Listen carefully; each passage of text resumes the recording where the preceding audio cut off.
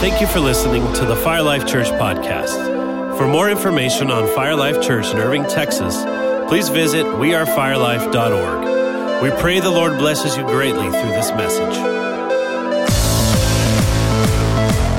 You stay in this atmosphere, even if we shift just for a moment. You stay in this, you can be seated, but let's just stay with our heart connected to the Lord. Like I'm always nervous of shifting because I'm like, it's so easy. It's like a commercial came on or something and let's just lean in. Jesus, we really love you. We really mean it. We want you to be the center. We want you to be the thing that arranges the rest of our life. Come on, how many feel that? Like I want Jesus to be the thing that everything else in my life is arranged around. He's the top button. I love it when Levi will come to me and he's trying to button his shirt and he missed the top one and kind of got it all mismatched and confused. I'm like, no, buddy, if you'll get the top button right, the rest fall in place.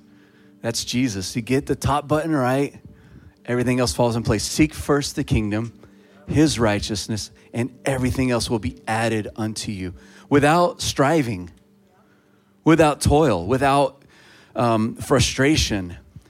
It doesn't seem to make sense, but it is that simple. It's putting Jesus at the center arranges our life. Amen? And people that put Jesus at the center and let him arrange their life, they do better. It doesn't mean they're wealthy, rich, or not ever sick, or don't go through hard times. It just means they do better no matter what season. Amen?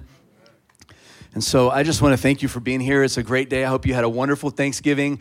I hope you had a good time with your family.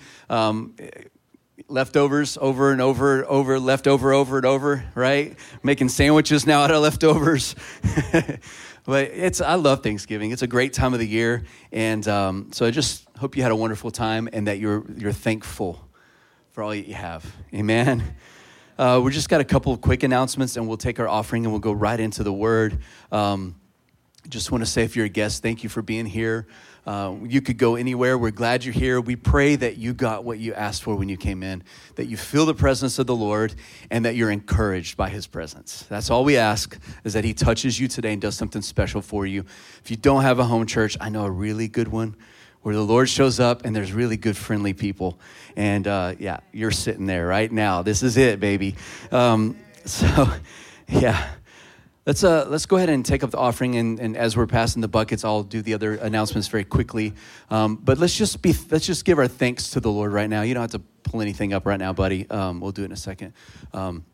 But I love what Shagun does when he takes up the offering, and he says, take out your wallet or your phone if you give online as a symbol, as an act of worship unto the Lord, because our tithe and our offering is worship. It is worship. It is an act of obedience, and then our offering is an act of excessive worship. Like, what kind of crazy people give 10% of their income to God? But to the world system, it's like, you're crazy.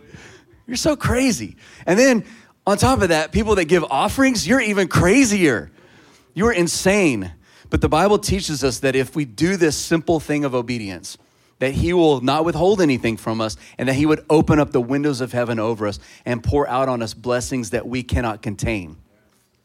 You know, I was thinking recently about that scripture, and I think I often bring God a bucket, and I think that I know what I need in that bucket. Yeah. And I think that's kind of what he's talking about. Like, Jared, you bring me your bucket of what you think you need from me, but I will pour out upon you blessings that your bucket, your small bucket, can't contain, because I have more than you can imagine, right? And I think of it that way. I may be coming to him with physical need, but he also knows I have an emotional need, and he wants to do exceedingly abundantly. So that's what we do our tithes and offering, because we're giving the Lord his portion. And when we give God his portion, he makes the whole portion holy. And so, Father, we just thank you right now. If you just take your phone or wallet, and we're just going to thank you, Jesus, for being our provider, for giving us jobs and all the things we've been praying for, and the testimonies of financial blessing, and just taking good care of us, Lord. We can say that. You take good care of us. I've never seen the righteous forsaken. You've never forsaken us, God. And so we thank you for it, and we bring it unto you as an offering of obedience and sacrifice. And we ask that you would bless everything in our life, Lord, according to our obedience. In Jesus' name, we bless you. Amen, amen. You can give in the bucket or you can give online. A couple of quick just announcements. We are going back to our roots, and we're going to be a house of prayer. A house of prayer, amen. Jesus, the Bible tells us multiple places that it would be a house of prayer for all nations. Look around. The nations are here. The nations are in our neighborhood, and we want to create a house of prayer because we don't want people to encounter a good service or a good church. We want them to encounter God. Amen. So Wednesday nights, we have prayer at 6:30 here on site. And if you can't drive out or if you just don't want to drive out, we also do it on Zoom. So Hank will send out that information to you. We've tried this. It actually worked. God shows up even on Zoom. Like, it's amazing. Like, I had my doubts, but he shows up. And so you can come in person, which we would love. Some people like the face-to-face encounter, but we know we got people driving from all over, and so we do Zoom. So that's Wednesday nights at 6:30. And then every Sunday morning at 9:45, if you want to come early, we have that. We also have the foundations class. And then I want to say this. Every Monday through Thursday when we're here in the office, we have prayer right here in this room. Hank, Kyle, and I meet in this room from 9 o'clock to 10 o'clock. Anybody that ever wants to join us, you're welcome to join us. We would love for you to come in here. We put music on. We go to our corners with our Bibles. We pray, and then we come together at the end. Most of the time, we come together at the end and say, what's the Lord praying through you?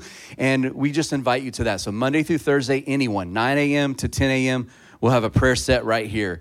So yeah, we got some things coming up for the holidays. Joe, do you mind putting up the holiday one real quick, just so people can see it in case you have not seen this one? I think it's the 5th slide. So we are going to have a Christmas Eve candlelight on the 24th. I don't know if we've ever done a candlelight, or I don't remember, but we're going to do that. We're going to have a great time with the family. Then the next Sunday is New Year's Eve. So let me move out of the way. Yeah. And then I moved into y'all's way, and now let me move out of your way. So we're doing a New Year's Eve normal service, but that evening, it's the 5th Sunday, which is when we do the table. So we thought, what a great time to have fellowship. So that evening at 7 o'clock, we're going to have a New Year's Eve table. We're going to gather around, we're going to eat food, and we're going to play games. We're going to fellowship. We're going to laugh, and you can hang out as long as the last person here is, right? You can hang out as long as you want. All right. Until the new year, if you want to. I get sleepy around 9:30. I'm not going to lie to you. I can't do it anymore. My wife makes fun of me all the time. She's like, Levi's finally asleep. The boys are in bed. Like we can watch a show, and I'm over there trying to stay awake. Like, goodness. Old man with my blanket on because I'm cold. Not kidding. Next Saturday, all the ladies that would like to at 10 a.m. are meeting here. We're going to decorate for Christmas. So you are invited, all the ladies in the house. And then the next day is Fire Life Men's Gathering here at the church at 5 o'clock. We're going to invite you to that. And that's it for the commercials. So, Father, we just thank you for your faithfulness. We ask that you would give us a word for us, that you would continue what you've started today in this house. And I pray that you would recalibrate us. I think that's a good word for today. In Jesus' name, amen. So if you want to open your Bible there to Exodus 33, if you can't fully tell what that picture is, it's a picture of what it looked like when Israel was camping out with the tent of meeting, the tabernacle meeting, and they would gather around and the presence of God would hover over it. And when they saw the cloud and the smoke, they knew God was there. And anyway, I just want you to see that image and picture. I was listening to a podcast, a pastor's podcast from Jesus Culture. Dramatic pause for a drink of water. And in this podcast, one of the pastors there said something that just wrecked me. And he said, our job as pastors is just really one thing. And he heard it from the CEO of, I think, Shake Shack or one of the fast food restaurants. And he was talking to his employees or his workers, managers. And he said, guys, my job as a CEO is really to make sure that the salt shaker is at the center of the table. They say, that's all I'm supposed to do. Like, I want to make sure that the main thing is right there at the middle of the table. He's like, because some people can put it to the left, put it to the right, the front, the back. But my job at Shake Shack is I want every restaurant that our salt shaker, the main thing is at the center of the table. And it just wrecked me. And I thought about it. As a pastor, there are a lot of things that you're supposed to do, a lot of things that people expect you to do, right? But my main job is to make sure that the salt shaker's at the center of the table.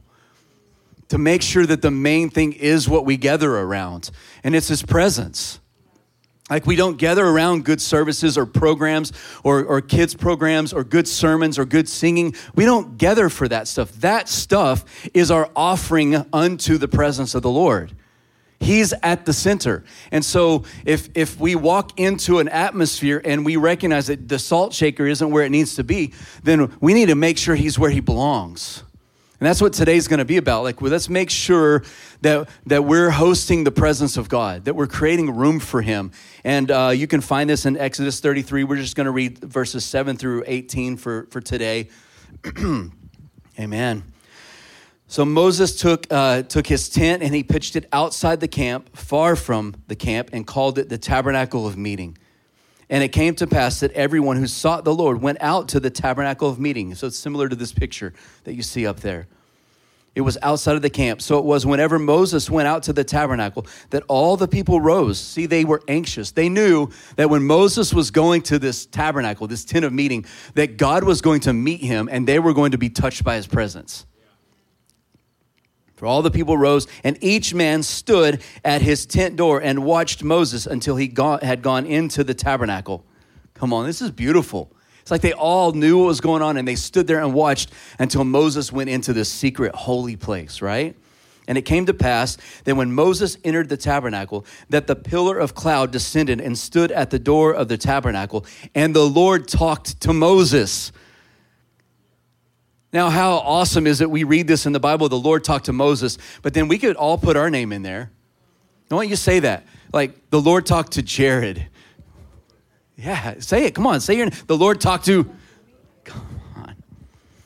And then all the people saw the pillar of the cloud standing at the tabernacle at the door. And all the people, when they saw that, they rose and they worshiped, each man in his own tent, his own house. This is a great picture for what our church should be like. We gather here, the Lord meets us, but then we should go to our own house and worship. Amen? Yeah, amen. So the Lord spoke to Moses face to face. Oh, I love this next line. As a man speaks to his friend. This is the relationship God had with Moses, and it's the relationship God wants to have with every single one of us. Face to face, not through someone else. Not through someone else's sermon, not through someone else's song, not through someone else's prayer, but you with God face to face in your language, with your dialect, come on, with your history, where he talks to you and reveals his heart to you as you reveal your heart to him. That's what the Lord wants from us. Amen? And then Moses would return to the camp, but his servant Joshua, the son of Nun, was a young man. He did not depart the temple. Ooh. I want a heart like Joshua. Like, okay, the Lord's here. There's nowhere else that I need to be but right here. This is where he is. This is where I'm going to be. It was the same thing that David said. I would rather be a doorkeeper. The sons of Korah actually wrote this. But David said this is why I want to be a gatekeeper in the house of the Lord than be anywhere else. All right, let's go on just for a moment.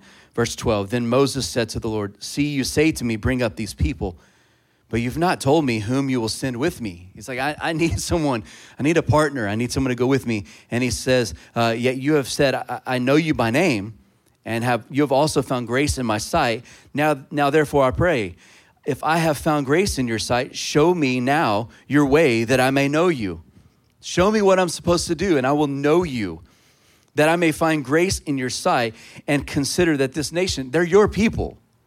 So he's telling them, I'm leading your people, but I'm not going to do this by myself. I want to know who you're sending with me. And if you'll show me, I'll go and I'll do whatever you tell me to do because I'll know your favor is with me. And then God gave the great promise that's in the word. He said, my presence will go with you and I will give you rest. Come on. I want you to say that. His presence goes with me and it comes with rest. See, Moses is looking at all these people, all these mouths to feed. Come on. Where am I getting water for all these people? Where do I get food? Like, where do we get supplies for all these people? How do we keep the prey away from coming into the camp at night? How do I take care of all of these people, God? And God says, well, I'm going to go with you and you're going to be at rest instead of at strife. Then he said to him, if your presence does not go with me, Moses says to God, if your presence does not go with us, do not bring us up from here. For how then will it be known that your people and I have found grace in your sight unless you go with us? So the sign of God's grace and favor on our life is that his presence goes with us. I'm going to say that again. The sign of God's favor and grace on our lives is that his presence goes with us. It doesn't mean that we have a big bank account. It doesn't mean we have a nice house. It doesn't mean that we get our way. We call those things favor. Like if I'm out, shopping at Black Friday and there are no parking spaces and I just pull by and someone pulls out and I get the front row, I go, oh, I got the favor of the Lord. Maybe I needed to walk. That's such a cheap use of the word favor. I do understand what we're saying, and it's being thankful, but it's a cheap use. His favor means he's with us. His actual presence shows up. And when his presence shows up, parking space is very low on the totem pole.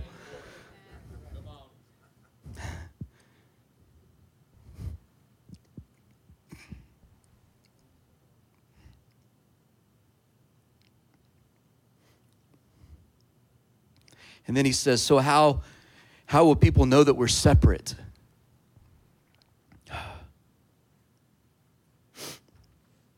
From all the people who are on the face of the earth, unless you go with us.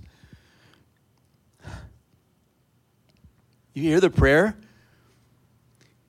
He's like, Lord, you've called us out to be different than the other nations of the world, to do life differently than the rest of the people around us.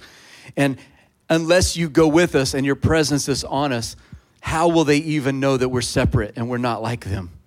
How will they know that there's a God in heaven who's holy unless you're with us?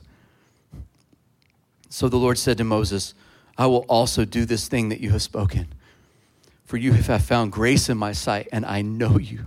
Come on. Yeah, come on. He said, I know you by name. Sorry, guys. Come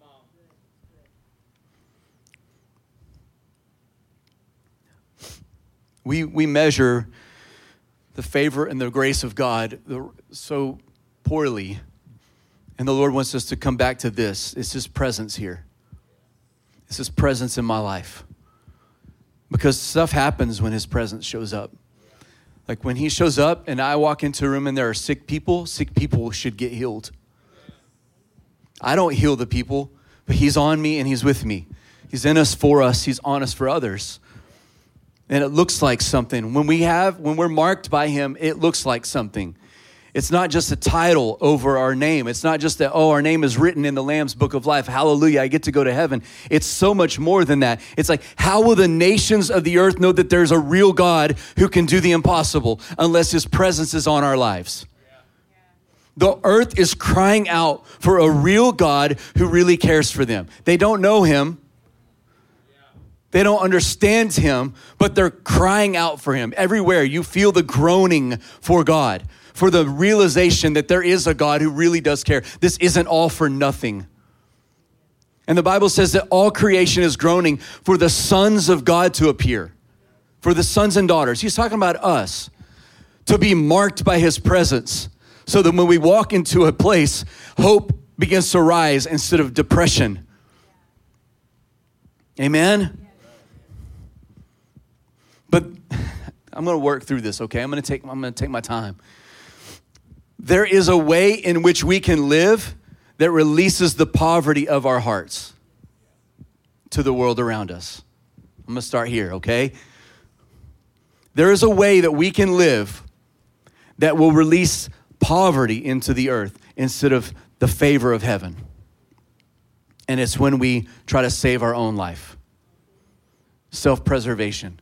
We've talked so much about this over the last couple of years about if Luke 9 says that if you want to follow me, you got to deny yourself, pick up your cross, and follow after me. Come on. If you try to save your life, you will lose your life. How many have ever discovered that? If I try to save my life, I will lose it. Like there are times where I'm trying to help Levi with something and he's getting frustrated and he starts fighting. I'm like, if you'll just rest, this will be easier. If you just relax, we can get out of this knot or tangled up. He was tangled up the other day and he was, he's freaking out. Oh my goodness, I'm tangled up. I'm like, whoa. If you just relax, we can get out of this. But he's trying to save himself. And he got more tangled up. And how many of us have done that? And there's a cost to this, not just to us. See here, if I live for myself, I'm dying. My soul is dying. Hello? If we live for ourselves, if we're at the center, we are destroying the resources of heaven in our life for us. Basically, what we've done is we have invited the devourer to come in and sit at our table and eat our food. And it's all through being selfish. And then because he's in us for us, he's on us for others. I carry that poverty of spirit into every atmosphere I go into. And instead of being a source of light and a source of hope and bringing the presence of God, the favor of God into the situation, I bring what I have, which is nothing.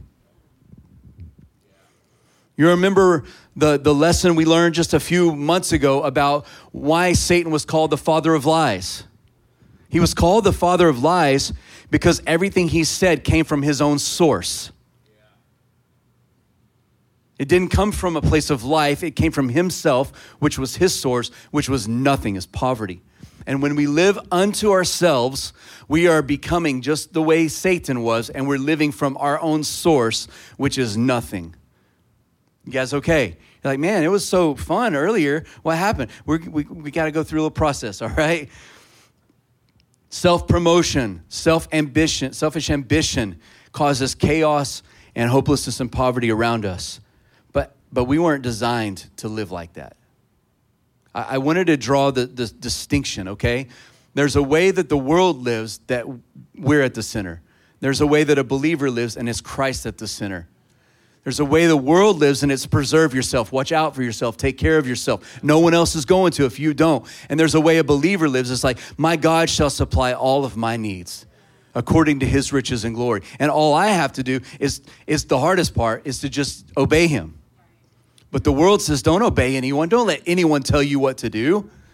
But there's a way a believer lives that brings life, not only to ourselves, but to the atmosphere around us. See, all of us, when we have the fire of God on our altar, we have the ability to affect the atmosphere. And actually, we have the responsibility to affect the atmosphere. You guys all right? We release what's going on inside of our hearts all the time, whether we even know it or not. I can send a mood to my wife if I want to, of anger, frustration, whatever I want, without saying a word. I can do the same with my sons. I can just give them a look. Frustration. I can change the mood of a room with what's going on in here. All of us can, right? But when we cultivate the presence of God and we put him at the center, then we get to release that presence instead of what we have. Amen? We're in a covenant with God. God made a covenant with us through Jesus. We sang about it. Oh, the cross, what you've done. It was more than I love. That's my favorite song. It's my favorite song. I'm sorry. We're going to sing it every week until we really get it. I'm just kidding. I don't pick the song list.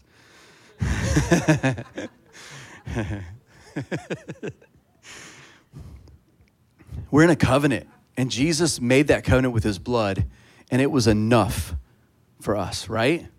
And in this covenant, everything's available to us. You guys understand that? Like he made everything available to us. But there's a big difference between something being available to me and me having possession of it. Right? I can claim that I have access to the covenant, but if I don't put the fire at the center and host his presence, then I don't have access to it. And there's a difference between having full access to him and having him feel every part of me. Amen? There's a big difference between having full access to him and having him feel every part of me. And the difference is maturity. You guys good? Are you hot? I'm sweating. It's all right. No, I'm good. If I take the jacket off, I will unleash the beast that's underneath the sleeves. John 5, verse 19. Jesus is talking about how he had his relationship with the Father. And he said, I tell you the truth. The Son can do nothing by himself. He does only what he sees the Father doing. And whatever the Father does, the Son also does. And then Jesus goes on and goes to verse 30. He says, I can do nothing of my own. I judge as God tells me. Therefore, my judgments are just, because I carry out the will of the one who sent me, not my own will. What the Lord's calling us to as a church is to grow up. To grow up, to mature. And true spiritual maturity is not how much of the Bible we know or can quote, or how many hours we logged in prayer, or how we had perfect attendance on Sunday this year. Like, those things are awesome. Well done. Good for you. Keep doing those things. It's beautiful. Your obedience, your sacrifice, it's awesome. It's unto the Lord. It's great. But that doesn't make us mature. I mean, if reading the word made people mature, then the Pharisees would have understood who Jesus was. They would have been his greatest disciples because they knew the word better than anyone else. And they knew all the prophecies about Jesus, yet he's staring them in the face and they couldn't get it because they weren't discerning who he was. So true spiritual maturity is when we discern who Jesus is. We come into agreement with what he's doing and we copy it. Amen? Come on. I don't want to just do church.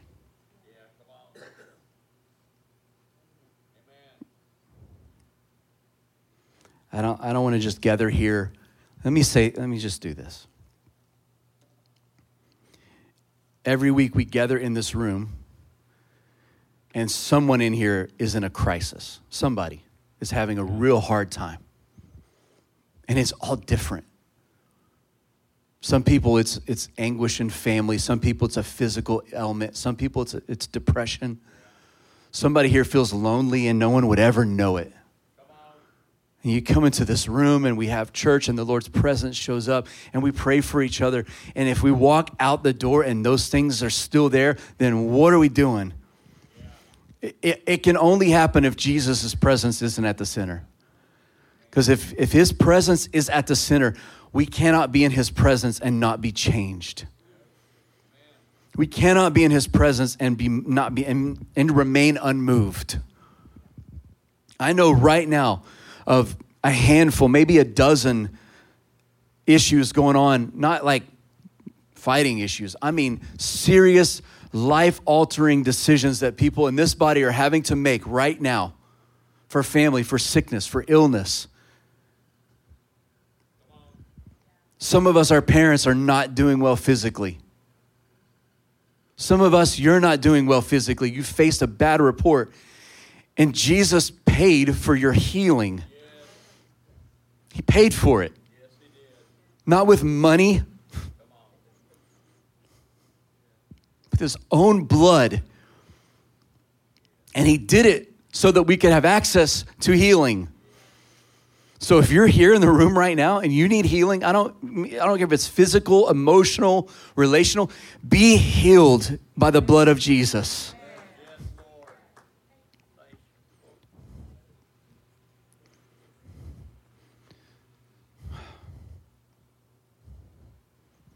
Some are facing decisions that aren't even in your hands. Someone else is going to decide how your future looks. And you feel helpless. And the Lord's saying, you're not alone. And he's the judge. He gets to decide. Come on. Your future is not in someone else's hand. Your children's future is not in someone else's hands. Come on. That's what happens when we put him at the center. He meets these needs. And we have to put an expectation that these things have to bow to the name of Jesus. These things have to shift because he's able to do it. Amen? And I don't want to miss any opportunities. Everywhere I go, I'm trying to train myself now. Like, Lord, what are you doing here? What does this person need that I can bring because your presence is on the altar of my life? What can I say? Maybe it's a kind word. Maybe it's just a hug. What can I say? What can I do? How can we make your presence the center of what's going on right now? I'm having to retrain my brain because I'm a to-do list guy. Whatever's in front of me, I'm going to do really, really well. And I don't see everything else sometimes. The Lord's having to change my perspective. I'll tell a quick example of this. Just a few weeks ago, we were celebrating my parents' 50th. My mom had a stroke while we're taking family pictures. And it's a little bit traumatic. One of my son, Matthias, my middle sons, he's had seizures in the past. And we've had a couple of traumatic experiences on the side of I-35 where we thought he was dead. This was the first seizure that he had, and we didn't know what was going on. And so we see this happening with my mom, and there's emotions that come up. It looks very similar to the seizure stuff. And as we were going through this, all I could think about was I opened the anniversary ceremony. I opened it in prayer. I got to. They asked me to pray over the ceremony. And in the middle of praying for the food and for the fellowship, the Lord, I was telling Mandy about this. I don't even know why I said it. Before I even knew what I said, the words were out of my mouth.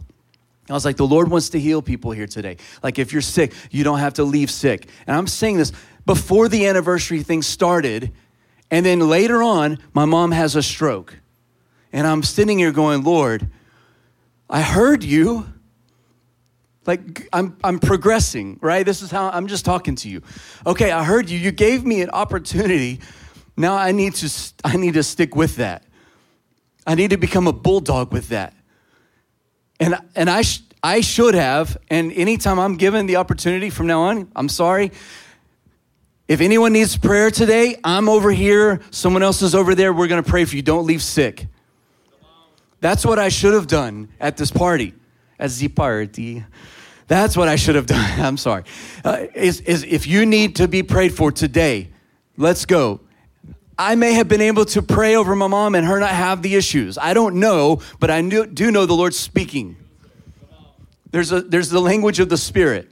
And it's not come on, Jared, get it right. It's an invitation language. Like, you were so close. You're getting there, buddy. Come on. You're so close to getting it right. It's like trying to teach Levi to tie his shoes. I'm like, oh, you're doing so well. You're so close. Like, that's how I feel the Lord is with us. Like, you're so close to this. Lean in. Become a bulldog. Keep the presence at the center. Don't get distracted with everything else. I don't mean don't be so weird that no one wants to be around us. But I mean, be compassionate and connect. And compassion is what connects us to the heart of God. Jesus was moved with compassion and he healed people. I don't think Jesus always went around going, I'm looking for these people to heal. I think he looked for people to have compassion on. And when he felt their faith, he went after it for them. I just feel like that's how it happened. And I feel the Lord's giving us that invitation. I want to live that way. And I'm saying it publicly so that you can hold me to it. We have a responsibility. Amen? Why don't you stand? I know it's a little bit different. Jesus.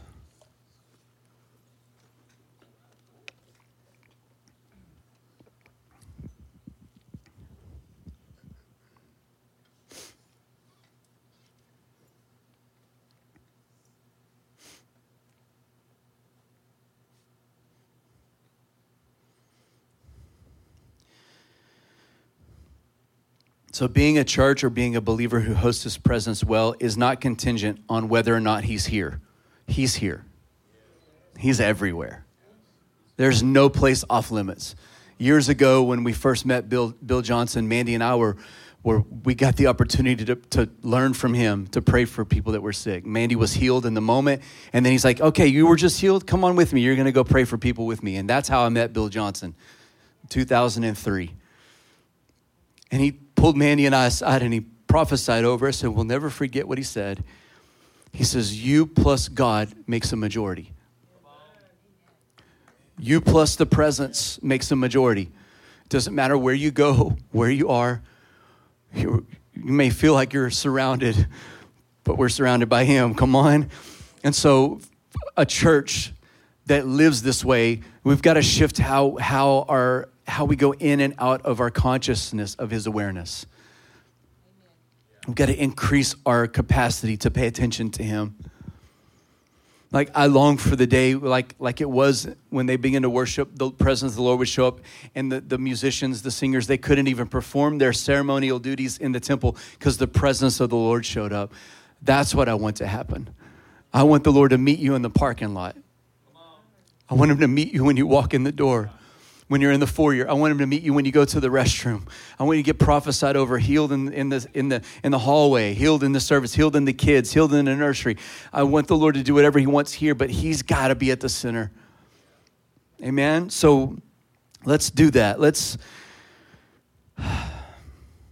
just pray that God increases our awareness. Yeah. Oh, come on. We were made for you, God. We were made for you. Increase our awareness. Come on, you pray. You pray.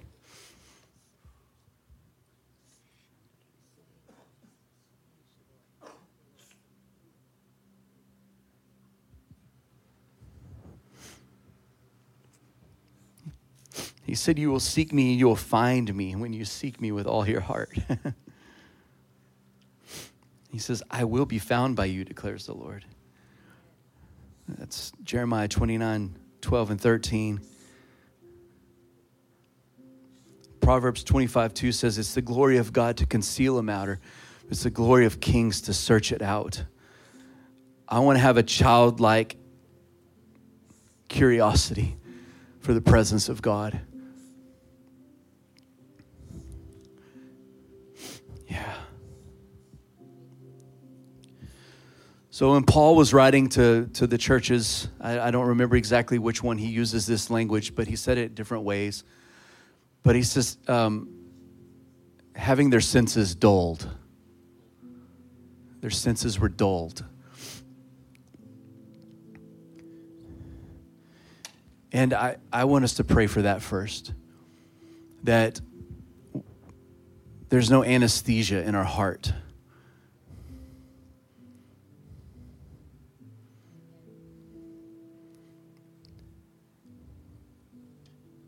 It's a trick of the enemy to just try to dull our senses. And so, Father, we come to you now. That's the first thing we're praying. Awaken my senses for your presence. I'm so aware when I'm hungry for food. I'm so aware when I'm tired. I'm so aware when I'm frustrated. I'm too aware of myself. So God, we ask that you would help us as we turn our eyes on to Jesus. We fix our eyes on Jesus, the author, the finisher of our faith. We lift our heads and we look at you, the Lamb of God. Come on.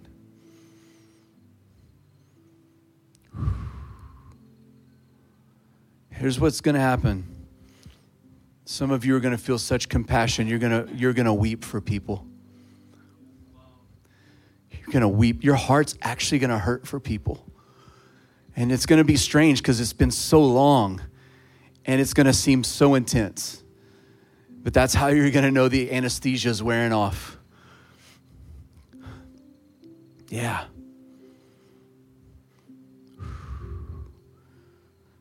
Some, the Lord's voice is going to be like he's screaming. It's going to be so loud.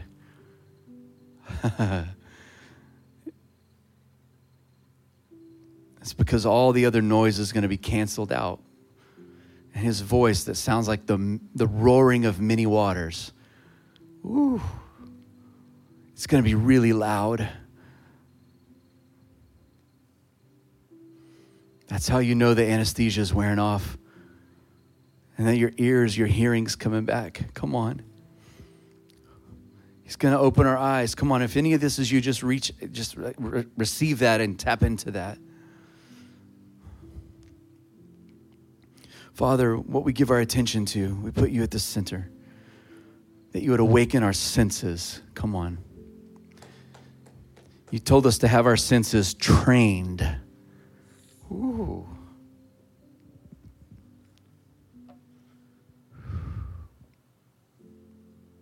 Come on. Come on, lean into him.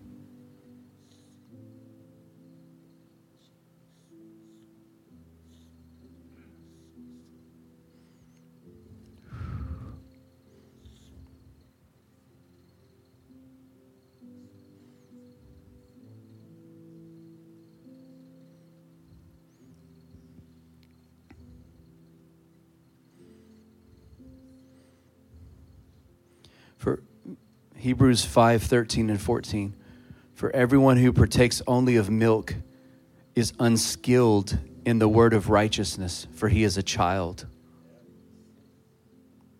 But solid food belongs to those who are of full age, mature. That is, those who by reason of use have their senses exercised or trained to discern good and evil. I'm going to read it again. For everyone who partakes only of milk is unskilled in the word of righteousness, for he is a child. But solid food belongs to those who are full age, mature. That is, those who by reason of use, have trained their senses to discern good and evil. Father, we ask that you would do that now. We don't want to be babes any longer, only partaking of the milk. We want the solid food of your word, Lord. We ask that you would increase our maturity. We ask that transaction, that we would purposely exercise and train our senses to lean into what you're doing. If you want that, would you just lift your hand? Come on. Train our senses to discern.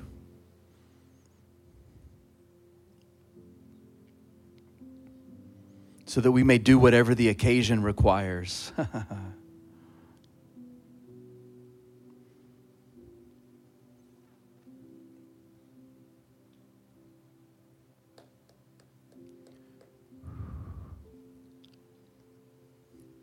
One more thing, and then we're going to open the altars. Moses would go up on Mount Sinai and he would speak to God on the mountain, and the people would see the thunder, the lightning, and they would feel the earthquake and the volcanic activity as God spoke with Moses. And he went up there for 40 days and 40 nights.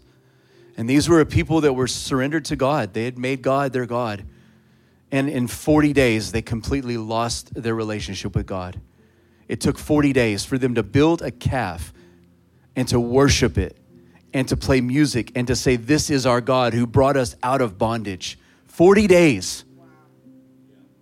After seeing the signs, the wonders, the miracles, seeing the power and the authority of God, seeing the cloud of God. And it took 40 days for them to wander away and allow their senses to lose their sensitivity to the presence and the holiness of God. It's in our human nature if we allow it to drift. But the Bible says that he would cure us of our backsliding. That he would cure us of our as if it was an illness. That he would cure us. So if you're with me, I'm going to invite you to the front, and we're going to ask the Lord to cure us of our backsliding. That we would put him at the center. And if you need prayer for anything else, don't leave with a worry or a care or a weight. We want to pray with you. We want to lay hands on you. We believe Jesus heals the sick. First thing we're going to do, though, is we're going to ask him to cure us of our backsliding. So would you join me here at the front?